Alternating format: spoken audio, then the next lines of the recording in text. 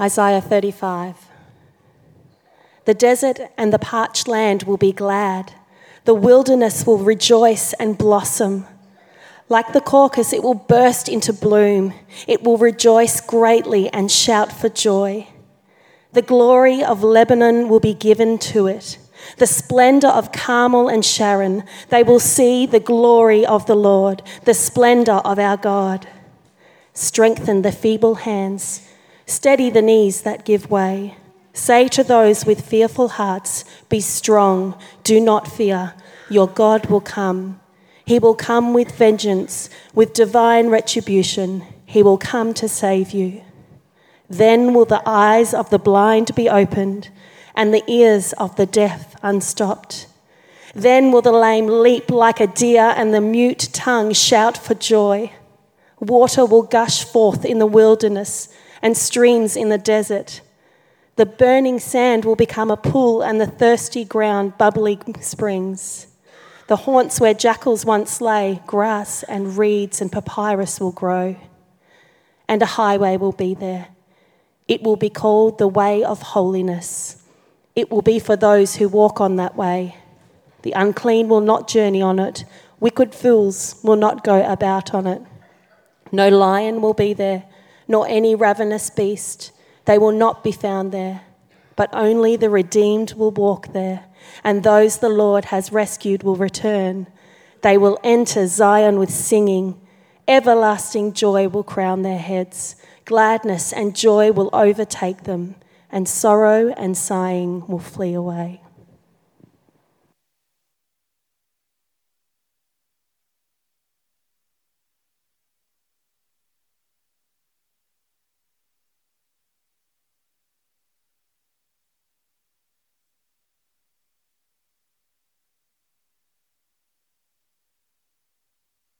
Thank you, Emma. I am now on. My name's Nathaniel. I'm part of the team here at Bray Park, working with our young people. And today I'll be opening up this prophecy from Isaiah 35, which refreshes and encourages us. But first, let's come before our Lord in a moment of prayer that He'll prepare our hearts to hear from His word. Father God, I want to thank you that we can be here this morning. I want to thank you that we are able to come together and worship you and hear from your word. And I pray that as I unpack this word, Lord, that you will be with me, that you will guard my words, Lord, that you will guide your word into all of our hearts, that through your Spirit you will change and shape and grow us to be more like you. We bring these things before you in your name. Amen. Now, there are some artworks which the more that you look at them, the more beautiful they get. At the start of this year, I had the great joy and privilege of going on a holiday with my younger sister over to Europe. And in a month, we walked through definitely thousands of rooms full of amazing artworks, full of carvings, full of different bits of poetry, all these beautiful things, intricate artwork which you could look at for hours and just keep on soaking in more detail and more nuance and seeing extra little bits in them.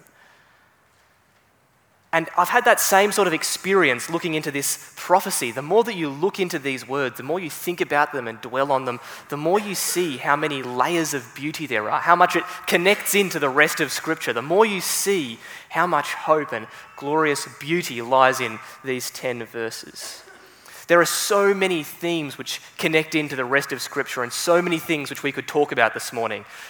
We could do an entire sermon series on it, but I'm sure that you would want me to stop if I did that in one morning. So we're going to spend just a little while talking about the amazing promise that we have in this passage. The promise which at its core is about the main story of the Bible, which is about God's promise to send a Saviour to solve the problem of sin in our world. And I hope that you come away from this passage this morning as refreshed and as encouraged as I have been spending time in it. Now, this prophecy it's of particular encouragement to us as a church family here right now, because if you've been with us for the last 10 weeks, you'll know that we've been walking through the book of 1 Peter. Now, 1 Peter can be a challenging read. It's a book written to a church like ours today, which is facing increasing challenge from the world around it for following Jesus. And Peter writes encouraging us to live a life which is against the tide of the world around, following Jesus even though the going is going to be tough.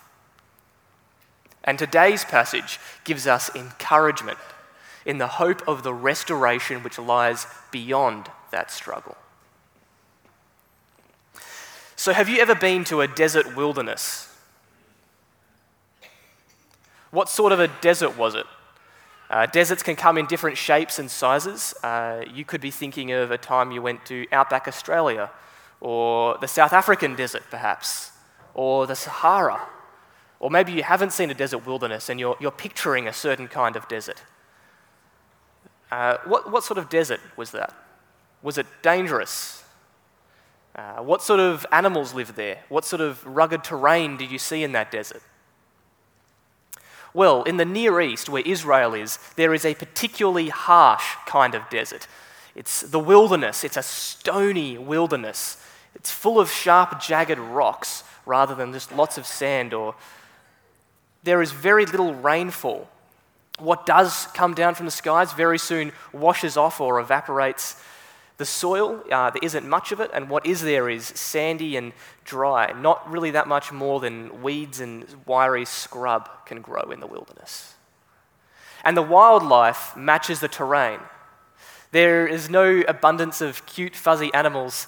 There's more of the venomous, ferocious variety of animal. And in the Bible, all throughout the Bible, living apart from God is often compared to living in the wilderness. There is life of a sort, but it's painful and it's difficult and it's short-lived. And because of the separation that has been caused by human sin, our whole world is like a desert wilderness. This doesn't mean that there's nothing good there.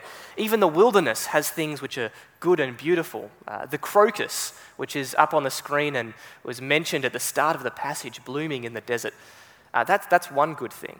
Occasionally the crocus will bloom to life in the desert where there's been some water. There is life in the desert, but it's not abundant. It is often twisted. There's straggly bushes, there's venomous animals, there's wild predators. It's not hell, right? This world, this desert, it is still God's good creation, but it is nothing compared with the lush paradise which our passage envisions. And the beauties that we see, that we glimpse in this world, are just little glimpses of what it was made to be, of what it should be like. And so, as we live in this desert wilderness of a world, we see and we experience things which make our hearts ache. You know, I sometimes feel just overwhelmed, personally, by just how much hurt and brokenness there is in the world. Sometimes I'm caring for someone, or I see something in my own life, or I just see something in the news and it just fills my heart with an aching. Is that something which you're familiar with? Many of you have been through life for a lot longer than I have, and you know that aching to a far deeper extent. We can see this brokenness in a lot of different ways. Perhaps you see it in sickness, in pain, when we ourselves, our own bodies or the bodies of those that we love, are struggling with some sort of disease or injury. We feel it in the agony, which is the separation of death. When our earthly bodies give way, they come to an end, and we're separated from those that we love. We see it in the injustice in the world, when people who have power use it to abuse other people, damaging and destroying for their own pleasure. We see it in broken relationships, when our connection to friends or family or spouses or other people we love and care about is damaged and destroyed. And beneath all of that, underlying all of that pain, is the pain of a separation from our Creator. Because that aching longing, that deep yearning that we have within us sometimes, which nothing we can ever quite use satisfies it. There's nothing that can ever quite fill that. Now, I'm not sure how you feel that, but I'm sure that we all do know that deep longing to have something, or that deep longing to undo something, to fix something. And underneath that is a brokenness which just won't be resolved if we get what we want. Because there's only one thing that will ever permanently fill or heal or satisfy our aching, dry hearts. And that is the overflowing abundance of a restored life with God, which this passage visualizes. Beneath all of the pain and hurt that we have, what our souls really most yearn for and desire is that restored life with our God.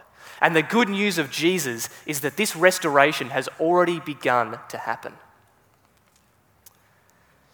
Because alongside this imagery of restoration, our prophecy that we read just then encourages God's people to remain strong with the promise that the God himself was going to come and he was going to save them. But for 700 years, 700 long years after Isaiah was given this prophecy, there was no arrival of God. God's people continued in their same cycle of rebelling from him, turning away from him, bearing the punishment of that, and God continued to bring them back, to love them, to forgive them. But for 700 years, no streams of water in the wilderness. But then there came a voice, a man called John, and he was living where? Out in the wilderness, living off its scarce provision, living off the locusts and the honey that were there, calling people to turn back to God. And when he was asked who he was, John replied in the words of Isaiah the prophet, "I am the voice of one calling in the wilderness, make straight the way for the Lord." John was announcing that God himself had come into the world as a man, Jesus, to begin the transformation of this wilderness. And with his arrival, what Isaiah had prophesied in this passage 700 years before began to take place. Verses 5 to 6 said that when God comes to save his people, then will the eyes of the blind be opened, the ears of the deaf unstopped, then will the lame leap like a deer and the mute tongue shout for joy. And this has happened. All of these things, this list, were all done by Jesus. If you flick through the Gospels, those are the first 4 books of the New Testament which describe Jesus' life. The Gospels are full of accounts of how Jesus did make the blind see. He did make the deaf hear. He did make the lame leap and the mute shout for joy. In fact, in Matthew 11, John the Baptist, the John who was calling in the wilderness, he was about to be executed. And he sent messengers to Jesus to ask whether he really was the one who had been prophesied about, to check whether he really was worth dying for. And we read, Jesus answered them, "Go, tell John what you hear and what you see. The blind receive their sight, and the lame walk. The lepers are cleansed, and the deaf hear. The dead are raised up, and the poor have the good news preached to them." And alongside these physical miracles, these signs of who Jesus was, we see a far greater spiritual miracle: the healing of our spiritually dry world. Isaiah keeps on returning to this imagery of water in the wilderness, springs of water bursting forth. And if you were here earlier on this year and have a good memory, this might be ringing a bell for you, talking about Jesus and talking about water. Because just earlier on this year, we were looking at a passage in John's Gospel describing Jesus' conversation with a Samaritan woman about living water. And that conversation takes place beside a well. And talking about that well, Jesus says, everyone who drinks this water will be thirsty again. But whoever drinks the water I give them will never thirst. Indeed, the water that I give them will become within them a spring of water welling up to eternal life. And in fact, this imagery of living water, which brings about spiritual restoration, is found all throughout the Bible. Another passage later in John, Jesus declares, "Let anyone who is thirsty come to me and drink. Whoever believes in me, as Scripture has said, rivers of living water will flow from within them." These springs of living water have already begun to burst forth in our desert wilderness and even in our own hearts, and they are bringing spiritual life and nourishment. Yet, the main reason that Jesus came to this earth was not just to prove who he is. It wasn't just to heal the world around us and do cool things, but it was to make a way for us in ourselves to be restored, to fix that underlying problem in the world of a broken relationship with our God. He came to return us to a right relationship with our God. And that way to return is visualized as the way of holiness in our passage. We read, "And a highway will be there. It will be called the way of holiness. It will be for those who walk upon that way. The unclean will not journey on it. Wicked fools will not go about on it. No lion will be there, nor any ravenous beast. They will not be found there. But only the redeemed will walk there, and those the Lord has rescued will return."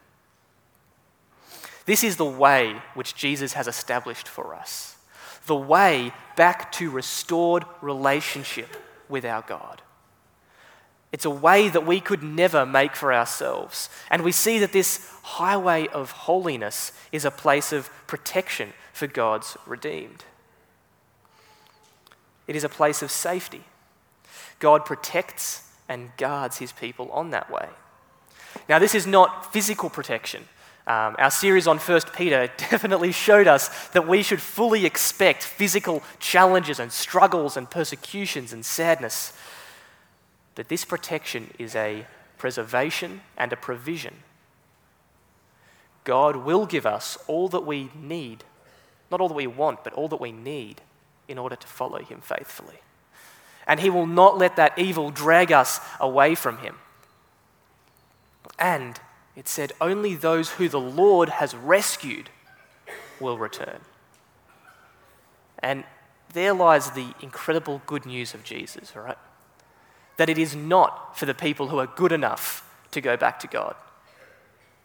The way is not for the people who manage to get themselves right enough to go on it, because that would be no one, right? It is for the redeemed, those who the Lord has saved. So we don't have to live a holy life in order to be saved and get onto that way. Instead, we live holy lives because we are saved. And our God, he was not required to save us. It was our human sin which has broken this world, and there's no obligation from God to come down and fix it. He could have just washed his hands of it all and just started again. But instead, he decided to heal this world. He decided to break himself, to take the punishment that we deserve so that we could be made right with him. And he did this. Why? Because he loves us. Because he loves you, me, each one of us individually. He does this for us freely. He doesn't ask us to earn the right to be saved by him. That's something we could never do. And all of this, what he has done for us, this is called grace. Grace is a free gift which is not deserved. And that is captured so beautifully in the hymn Amazing Grace, which is a response to what God has done for us. Amazing grace, how sweet the sound that saved a wretch like me. I once was lost and now am found, was blind, but now I see. But we really easily lose sight of this, don't we? I don't know about you, but I get distracted. I lose perspective. Sometimes my life reflects a different tune, a tune which something sounds a bit more like average grace. How bland the sound. That slightly improved my life. I went to church and liked the songs, and now I have to be nice. It's true, isn't it? Sometimes that becomes the tune of our lives.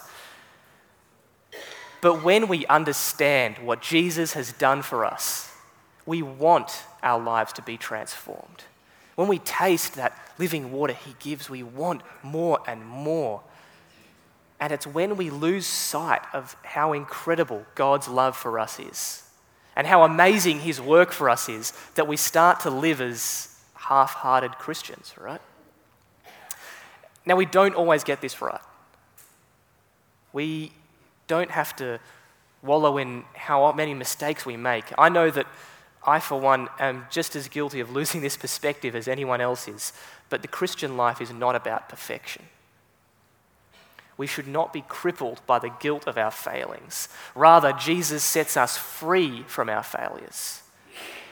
And this incredible love that he has shown motivates us to live a life which displays the reality of the powerful transformation he is working in our hearts. And when we do this together, because there's lots of us, we create a community which looks and which feels like Jesus, which stands out to the spiritually thirsty Bray Park around as a source of this eternally satisfying water which Jesus offers. Our church communities, we want to look like oases in the desert, sustained by that living water which Jesus provides, pointing people towards the way of holiness which he has established for us. But that way that we're on, that life that we live, that's not the end. That way leads somewhere. It is leading us to God's city. And as we look at the desert wasteland of this world, we do see these patches of beauty, right? We do see these oases which we love being in. We do see God's goodness in things like that crocus bursting forth from the ground. But these are only a little tiny brief glimpse of the incomparable beauty which is going to fill our entire creation when Jesus returns. And this transformation of the world, this transformation of our wilderness, it's not going to be a slow and gradual process of more and more oases popping up until eventually it's all oasis. No, that's not what it's going to be like. Rather, it will be suddenly and completely transformed when Jesus returns again. Isaiah prophesies waters bursting forth, streams just appearing in the desert. That scraggly desert grass, the den of wild jackals, is transformed into reeds and rushes. And we look forward to that glorious day and to what comes after it. Because that day is not just the end of existence. It is the finish line of our race, of our striving and struggle against the tide of all the broken pain of the world. But it is the beginning of eternity. Eternity spent together in restored relationship with our Saviour and with each other. Glorifying God and enjoying him forever. Doing what we were made to do. The picture which Isaiah 35 paints of this final restoration is really, truly refreshing, hey? It is a safe place. These dry dens of wild animals are replaced by grassy places where reeds can grow.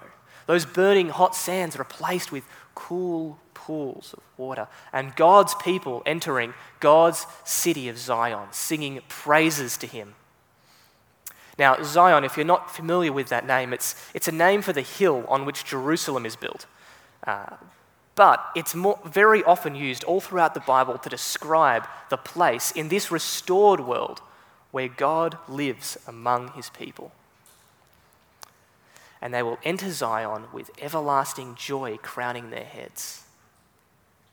This joy that we have in Jesus is one which will last far beyond this life, forever into the next. Earlier this week, we said farewell to a beloved friend of ours, Laurie Jones. She went to be with the Lord, and we mourned and we laid her to rest. And the last year of Laurie's life very clearly showed the pain of living in this hurting, broken world. As she battled with the cancer which eventually took her life. But we know that the end of this life was not the end for Laurie. Laurie showed a certainty of where she was going. She had placed her faith in Jesus to save her, and he placed her on that way of holiness. And she knew that she was going to enter God's city with rejoicing.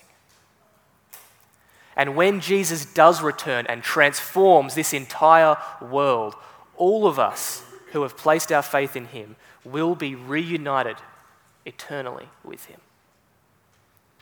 That's the same comfort that we have in Revelation 21, which describes the moment of Jesus' return. And it also speaks with that same imagery of the water of life.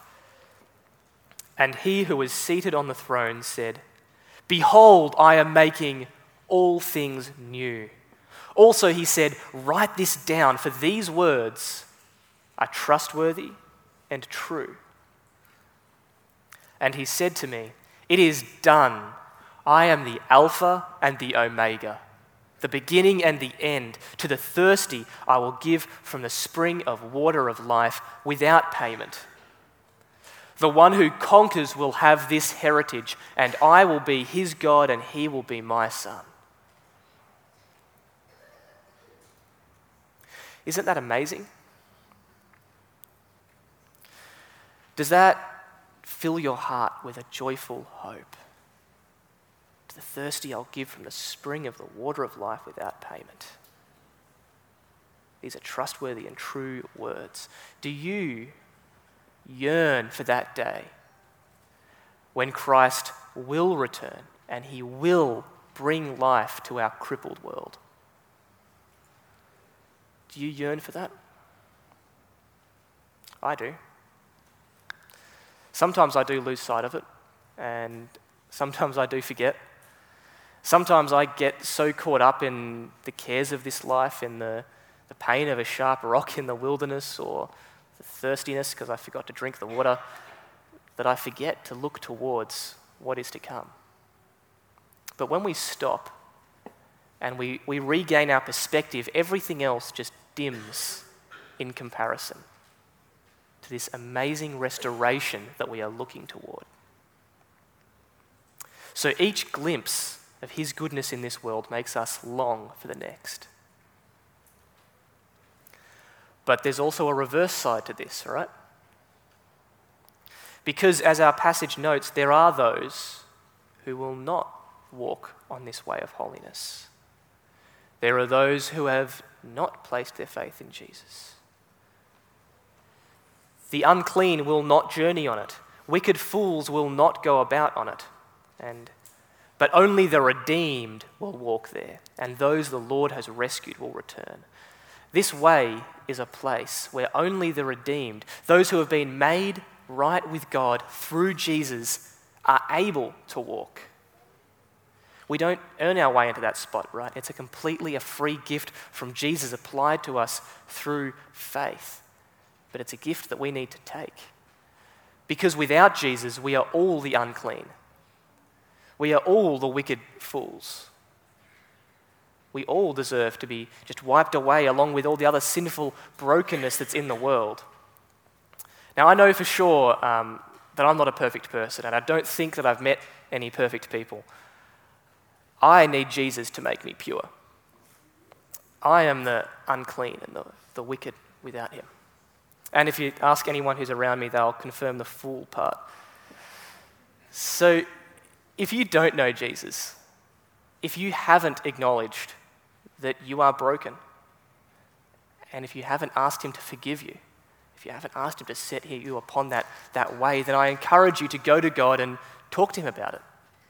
Pick up a Bible, hear from his word, start in the book of Matthew perhaps, hear from him, pray to him, talk to him about it.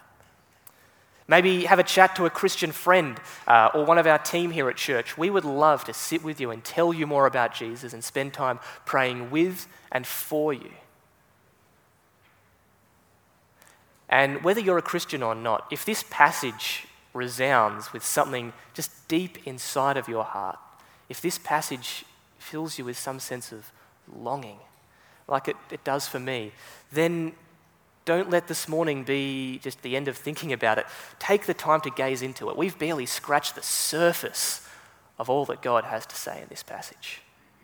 Read it carefully. Talk to God about it. If you've got a study Bible, open it up and have a look at all the cross-references that go all throughout the Bible, all the other passages that this connects to in God's big story.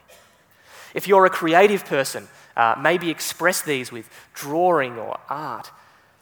And not only with this passage, but with the whole of the Bible, because there are so many other passages in God's word, and each of them is richer and is fuller and is more beautiful the longer that you look at it.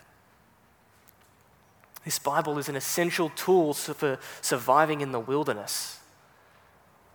Psalm 119 reflects, "Your word is a lamp to my feet and a light to my path." It's an essential tool that we need. So if you are weary with the brokenness of the world, if you're hurting from the harsh wilderness that we're in, or if during the week you do hit that, maybe you're in a solid spot now, but on Monday morning you get to work and something's not right, or the kids are grumpy, or the parents are grumpy, go back to this passage. Go back to God's promise of restoration. Be encouraged because this wilderness is being transformed. If you don't know Jesus yet, then please, I encourage you, come to him. There is hope in the wilderness. There is an eternity in a restored relationship with God. Find those springs of living water which will sustain and nourish your soul eternally. Set your feet on the way of holiness and set your hope on the day when Jesus will return and complete the restoration that he is doing in this world. And if your hope is in him, if you're already walking on that path, then great work. That is awesome. And I am so glad that I'm your brother in Christ as we walk this path together. Keep your eyes on Jesus. Be encouraged as you live for him. Continue to be refreshed and sustained by the living water that he provides. And continue to share this good news with others. Whoever you can, tell them where the living water can be found. Because fountains of living water have begun to burst forth in our desert wilderness of a world. And even though we are often hurt and discouraged or even overwhelmed by the ravages of the wilderness, we can set our feet on the way of holiness, which Jesus has established for us. And we can savor every single drop of God's goodness in the world around us as foretastes of eternity. Sweet and refreshing tastes, but nothing, absolutely nothing compared to the river of joy which is going to be poured out when we step into an eternity in restored relationship with our Saviour. Let's come before him now and thank and praise him for that in prayer. Lord God, We thank you for all that you have done for us. We thank you that you have entered into this desert wilderness of a world and have begun to transform it, Lord. We thank you for this beautiful promise that we have, that we long for, that we yearn for, that you will restore this world, Lord, and make it back the way it was meant to be. Father God, I pray that you will be with all of us as we go out from here into our days and into our weeks, that we will not simply go away and try to strive through the wilderness on our own, but that you will remind us of your word. You will remind us of your presence, that you will remind us to come back to you for that living water, and that you will help us to guide others to you, and to show this amazing restoration to all those who we come across. We pray all this in your name. Amen.